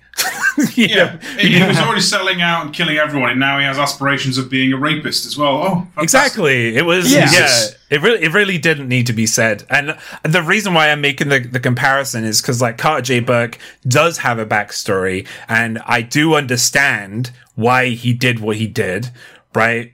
I mean, you have to go into further extent, like expanded universe stuff, right? But we don't have that with Nikolai. Like, we don't have that at all, right? So you can't really understand why they did it. But even then, Carter J. Burke in the movie, he's a capitalist pig. Like, that's who he is. Like, it would have been fine to just make it so Nikolai was a capitalist pig, like, and was just after him for himself and was just wanted more money. We got that. You didn't need to make it any bigger than it was. Yeah, like, I think they kind of nailed that perfectly, like, in the remake, where he's like, oh, no. You print money. I like money. Yeah. That was, like, exactly perfect. the line I thought of. Yeah. Like, he sees Jill being infected by Nemesis, and obviously something bad is happening to her. But he's just thinking, I wonder how much money I can get out of this. Yeah, right. As opposed to the late book Nikolai, where it's a little bit seedier, it's a little bit tasteless. It's like, that could have been more of a Brian Irons thing. Yeah, exactly Disgusting. that. Yeah, it's. I know, S.T. Perry has said in an interview before that she likes her villains to be really evil, but it's like, at a certain point, they all kind of just become the same evil when you do that. When they're all lunatics that suddenly get, sexually disgusting as well. They're all kind of become the same character. Yeah, like, Wesker kind you of got throw like that in the everything at Code the wall. Veronica one, I remember. Right, We won't spoil that, because that'll be a topic for you guys in the future. But yeah, absolutely. there's some moments where they all the villains kind of start ending up being the same in many ways, I feel. Yeah. God bless Ray Renton and his inability to be a competent director of the planet. Not to go back a novel, but he's just like a guy who has aspirations of being like Trent as this aloof, mysterious badass, and just completely fluffs Gets it. drunk. I'm going to just get wasted now. That's a really good idea while I'm being trespassed on. Yeah. Let's talk about some of the other characters then before we move on. Steve, since you started us off on characters, anything else stand out? I guess, Jill and Carlos being the other major ones in this book. I actually think they both are very good. Like, it is unfortunately there is a weird blurring of lines now where I'm seeing between Catherine Dishes and Nicole Tompkins' performances of the same adventure, and this is like an amalgam of all of them, and I really like it. Like, Jill is 100% on point for me. She's stressed. She's tired. She's got PTSD. There is actually a funny bit at the start where she says how she hasn't slept in 3 days, having just woken up from a nightmare. But we'll ignore that bit. Yeah, actually. I especially love the bit where Nikolai is currently thinking, I'm going to sneak up on Jill, I want to get, and then like she immediately appears behind him with a revolver to the back of his head, like, yes, please. Like, it's just a fantastic way that she knew was there the entire time and gets a drop on him. It's great. She's not intimidated by Nemesis in the slightest, I feel, which is actually probably on par for the way she's portrayed in the games as well. Like, she just knows that he's a threat, he is dangerous. She doesn't, fear him, I don't think. Which is funny, really, when you think about it, because she's like, at the start of the novel, she's terrified of the thought of seeing another tyrant, and then she sees arguably a bigger, badder, scarier, studlier tyrant, the leather daddy, and it's not really doing much for her, is it? Carlos, love him. Again, it's a weird amalgamation of 3 and 3R, but it's just something so charming about him in this. Like, he's just a good soldier dude trying to do right by people, and then he gets betrayed, and he goes, oh, well, I guess I'll just have to side with Jill then. Like, at no point laying her down, goes literally into an exploding hospital to get a vaccine, and he has the dumbest look imaginable, actually, now I think about it, because the vaccine just stumbles into his pocket pretty much, doesn't it? Because Nikolai drops it. Yeah. Yeah. Okay. Yeah. Now, plucky dumb luck as well. I can accept that. Although he just kind of like, yeah, I'm going to distract Nemesis now. Is the ray gun ready? Yeah. Bless Cheers, him. Mum. Let's go. Yeah. Absolutely agree all round. I've got very little to say on Jill. You said it all already. I think she was great. I've got no complaints. She's a very strong protagonist. S.D. Perry writes her well. Yeah, absolutely nothing more to say than that. She's really, really good. Remake 3 Carlos is so good that for a while I was reading all of Carlos's dialogue in this book as him. Yeah. And not OG Carlos Oliveira. I had to forcibly switch, grab that thing and turn it back in my brain. Was it about when the trolley broke and then he got into the clock tower bits and like, this is only in OG3, so he has to be classic Carlos. I was really trying before then, but certainly at that point, yeah, it's like, oh yeah, Jill suddenly goes, hang on, your hair's got a lot floppier. No, yeah. From somewhere. Find the straightness. Yeah, Carlos was great. Carlos was great. He was just a wonderful sort of hero of the story. I really liked the fact that S.D. Perry played out Carlos's end of the communication scene from early in the game where Jill hears him in the RPD. And in the book, we get him sort of sending that communication out from the sales office or the press office, I think. And he's so far the only character clever enough to immediately assume that Trent is working for Umbrella. Every other character, some of them have got there eventually, but it's not their first thought. He pretty much gets it by the time he's put the phone down in Grill 13. He goes, well, he knows all this information for a reason, which I thought was fun. James, you've already mentioned the sort of flirting and stuff like that. I thought that was great. I think Carlos thinking of Jill as exhaustingly mood swinging, which was really, really good, because there's nothing wrong with that. Like, considering what Jill's going through, she is going to be an emotional wreck, and he doesn't judge her for that, which I thought was really nice. And that mistrust that you mentioned that they start out with. I can't believe S.E. Perry sold me on a romance between the two of them, but she did. So nice, Yeah. well done. Yeah, it was actually, I was just thinking, like, everything else in this book was very fast. And it was very well paced. Some of it was very well paced, some of it was really fast. And it was all like, just, but that was slow. That part of the book, like their kind of romance quotes, like was a slow burn. And it was nice, because sure. it was like, and they respected each other's boundaries as well. Like it was really nice. They were like, and they were both saying, no, snap out of it. We're in a zombie apocalypse. Let's deal with this first. It's like, which is not typical in kind of Hollywood stuff, because it's normally, let's have a steamy kiss underneath this toppling train station.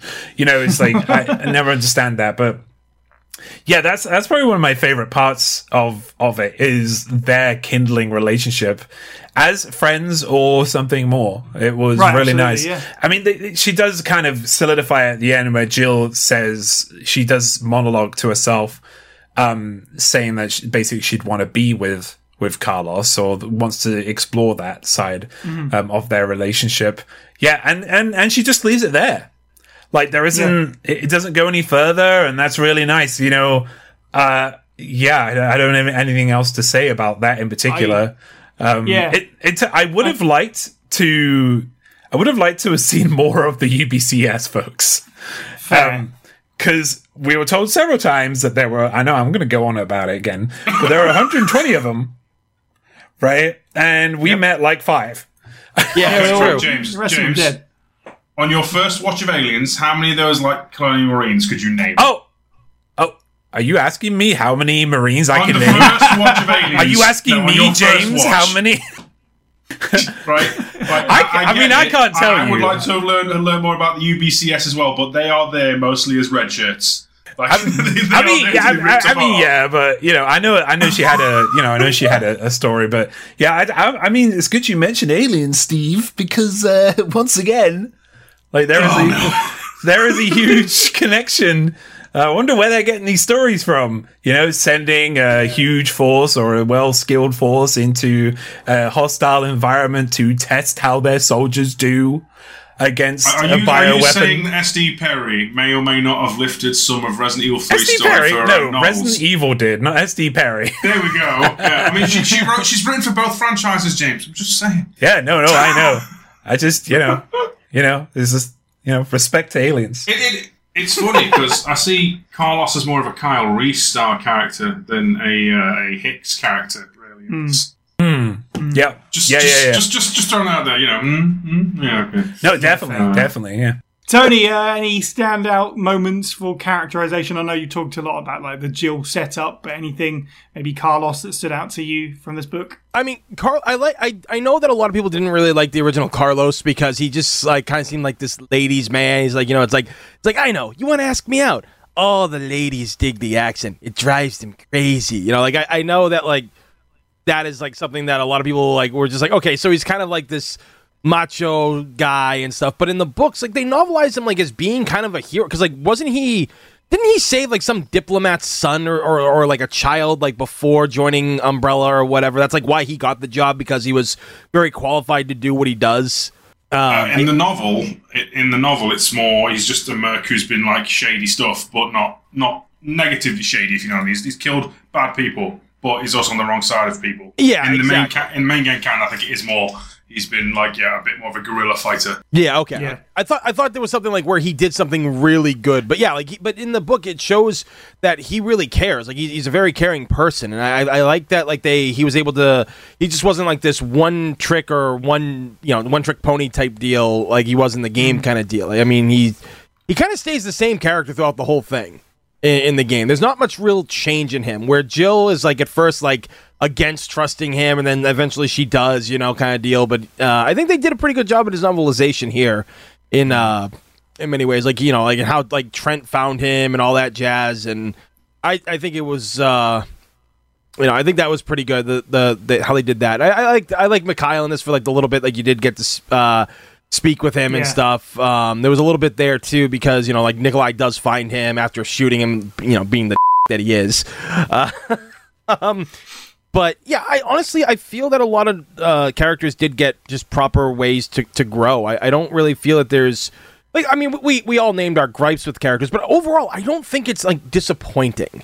I don't think any of us were really extremely disappointed, other than like with like Nemesis getting nerfed and stuff. But I just think that the characters were very enjoyable to read because it was a good way to expand upon characters who, let's face it, some of them did kind of need it. Nikolai didn't need it as much, but I think that, Jill and Carlos did need it, and they got it. Yeah.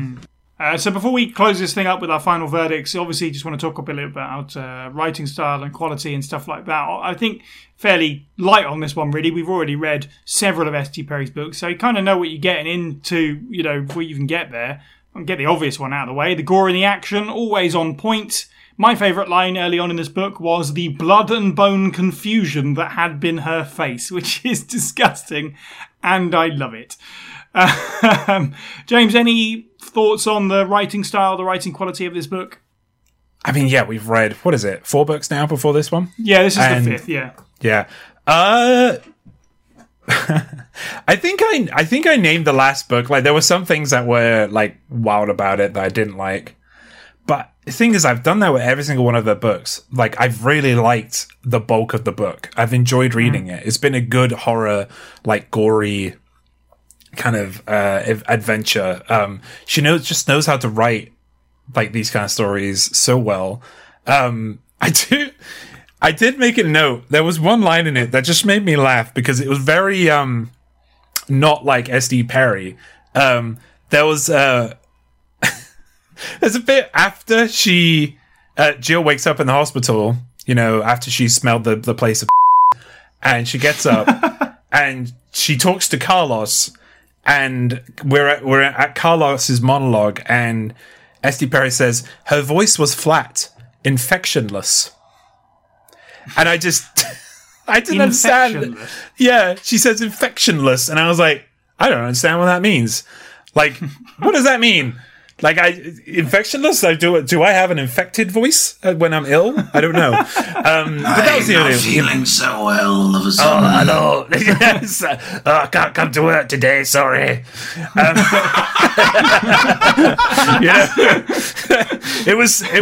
It just made me giggle. But otherwise, like, it's well written. I love how she does I tell you, my favorite bit was right at the end. I mean, we hated him anyway, but when Nikolai, without any pomp or ceremony, was just ripped apart.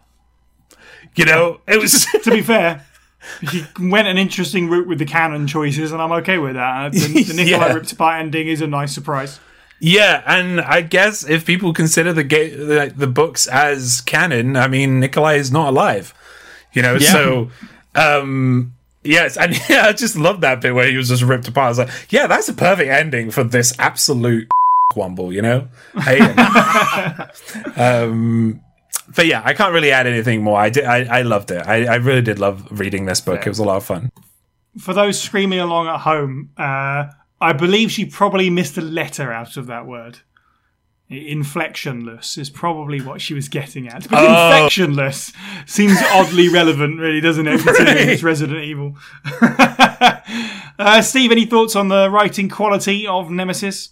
I mean, you've already touched on the gore and the violence, and I think that that novelization from the reporter early on is like pretty grotesquely beautiful for what it is, and like you get a full picture of that whole thing playing out. And again, the scene right after where Carlos has to shoot his colleague is pretty good.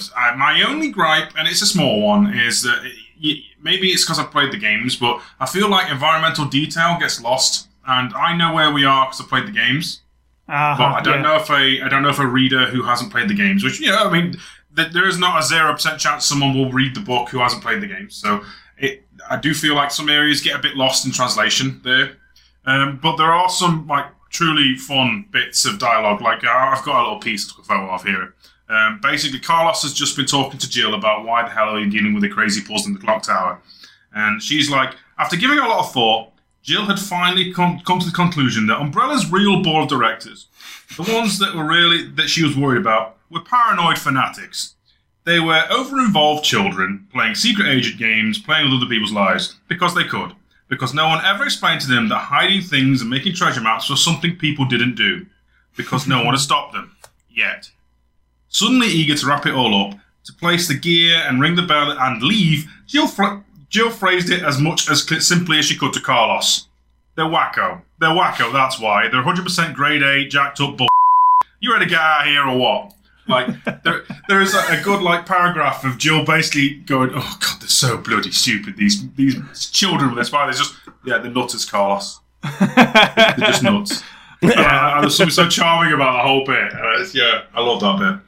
That is definitely a moment that put a smile on my face. And there's a bunch of little touches like that, and these kind of build back into what we were saying about adaptations a little bit. But they're nice little references. Jill remarking that Marvin is one of the finest cops on the RPD. There's a nice little world-building link. There's a reference to Ada Wong in there as well. And the novel even muses that she might be still alive at the end, which I thought was kind of fun.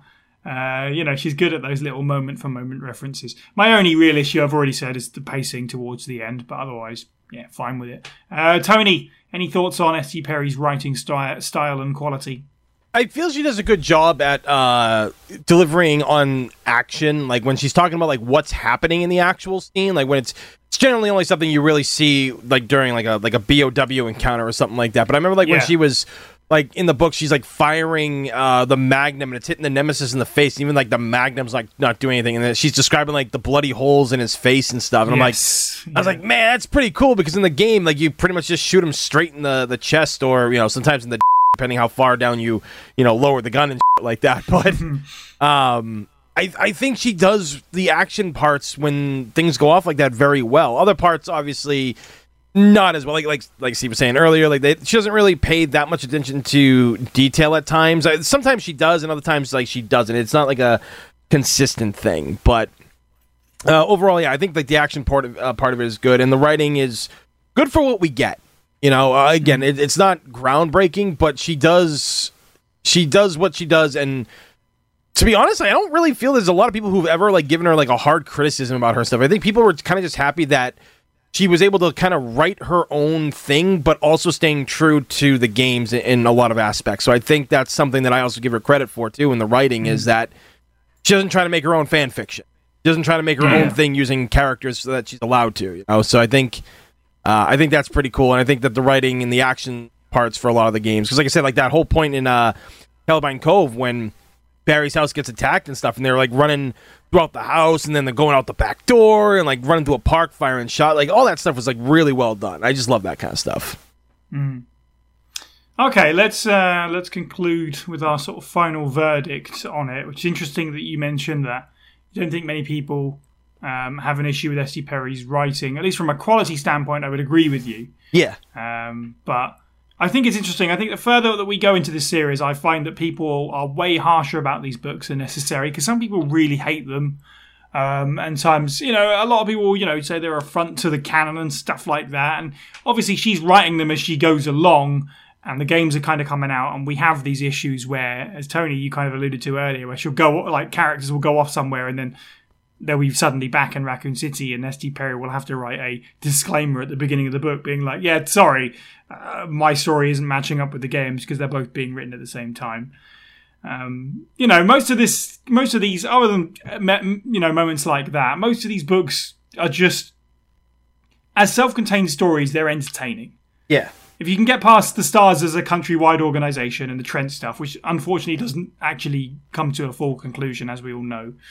But in terms of adaptations, they're just, they're fun to read. It's as simple as that. It's weird that a lot of people just seem to be like, and blow them off. And I feel like enough time has passed now where people really should take another look at them. And take a look at what Perry did in terms of, and we've obviously really complimented how she's grown a lot of these characters out. Not all of them, but the characters that she grew out in the right way are really, really well done.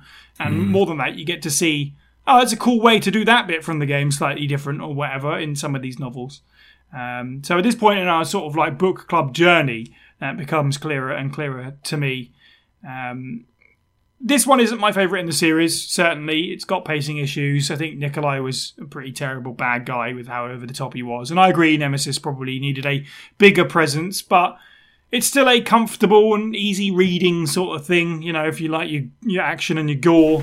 It's a decent book. It's not my favourite, but I absolutely don't really have that many. Despite the fact that I feel like we have nitpicked it in places, I really wouldn't not recommend it. It's certainly a fun read. Tony, as the guest, what's your final thoughts on the Nemesis adaptation as a whole? I really enjoyed it a lot. It might not be as high up as people think, because everybody knows RE3 is my favorite Resident Evil game, but I think like I stated in this podcast today, the characterization of a lot of characters getting time to grow and be something different is a lot better. And I feel that, at the end of the day, it's a pretty solid adaptation. Like, obviously there's ups and downs, but it never trashes its source material. It never really is a slap in the face, so I feel what most fans will probably agree with me for that. And as far as it goes, yeah, it's not my favorite of the novels. Like, I think my favorite still to this day is Umbrella. It goes Umbrella Conspiracy, City of the Dead, Caliban Cove, Nemesis, then it goes Code Veronica, and then 0 Hour. I think that this is a very just good, like you said, it's a very good read. It's very easy, and it doesn't hurt your soul when you read it. So that's always kind of a plus. Not that I have much of a soul left, but Steve, final verdict on Nemesis? Honestly, I had a good time, and this is coming from the guy who I feel like I've been criticising it non-stop, and that's only because I criticise things I love. It's just the way I roll. Everybody. He's a grumpy old man and gets to do that. It's also his birthday tomorrow at time recording, so he's even grumpier, even older. But no, it's strange. I feel like if you're a fan of Jill in any particular capacity, this is probably a book you should seek out. If RE3, specifically classic RE3, is a game of big nostalgia for you, I think you should seek it out. If you are, like us, just a big fan of the written word and also some Resident Evil style stuff, it's also a fun time. Like, it's not the best novel, but I will also say it's not the weakest, if you know what I mean. Like, you just go through it, nom nom nom, like popcorn. My only gripes with it are, in the greater context of things, small ones, which is strange, really, because I've literally complained for about an hour and a half about it. No, we've all done it. Yeah, it's a fun time. I would argue that the only thing the book really does a disservice to is the latter stages of Nikolai's character and Nemesis, which, you probably shouldn't look up Nemesis in a book about him, but it's more about Jill escaping the city than anything else. So it gets a pass. Plus, Carlos is like a sweet young boy trying to save the day. It's nice. James, any final thoughts on the 5th S.D. Perry book? I Tony said, like I really enjoy. Like we're getting it more with the more recent Resident Evils, but the like more characterization, better, like more fleshed out characters rather than just being like these one-dimensional, one-liner characters that we see on screen. And the books give us that. Each one has given us that. And this one, I think, has probably given us... I feel like because we haven't seen Jill in any new stuff like for a very long time, I feel like this book like gives us what we need of Jill, as well as giving... Jill fix. Yeah, as well as giving us like quite a lot on Carlos too. Especially, I feel like people... If you have played Resident Evil 3 and you want more stuff like Resident Evil 3 in terms of characterization, you should read this book. You know, and like you did, because I did the exact same thing, Si, where I replaced...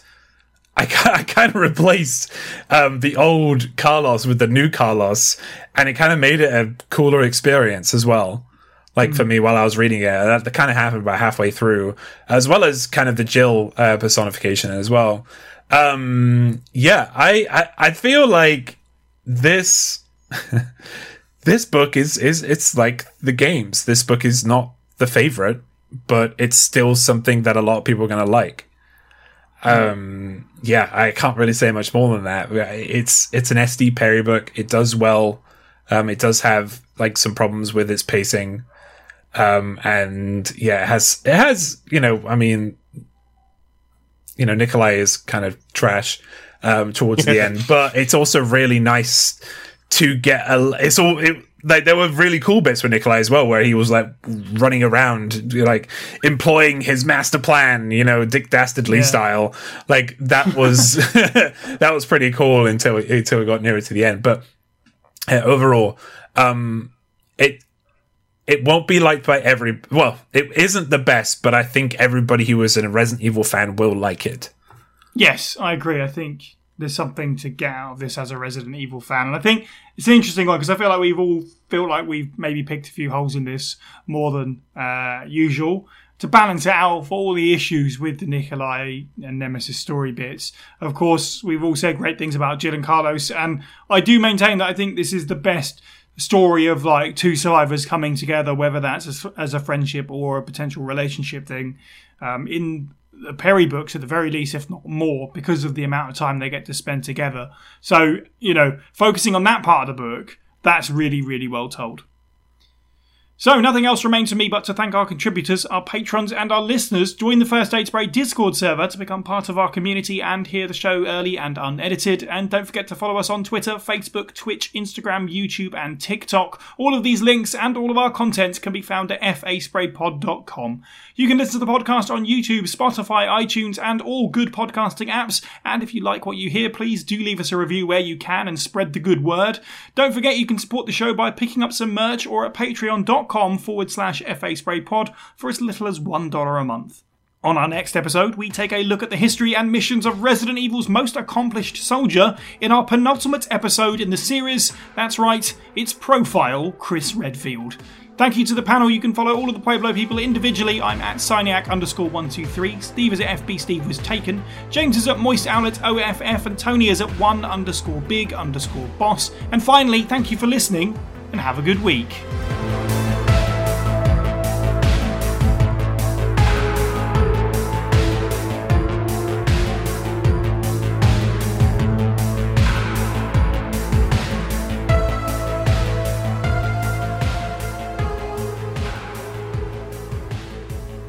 I kind of feel that his Aliens is like my Die Hard. You start talking Die Hard stuff, and I go off. Oh no! You need to listen to our Alien Isolation episode. I do. I've got so much to catch up on. I just started crying at the end. It was okay. Yeah, Aliens is his Die Hard. I completely understand this 100%. We already know John McClane versus a Tyrant. That Tyrant's done. Like, you know, it's just a Beretta and a bit of grit, and that man has wrecked it. It's easy. Yeah.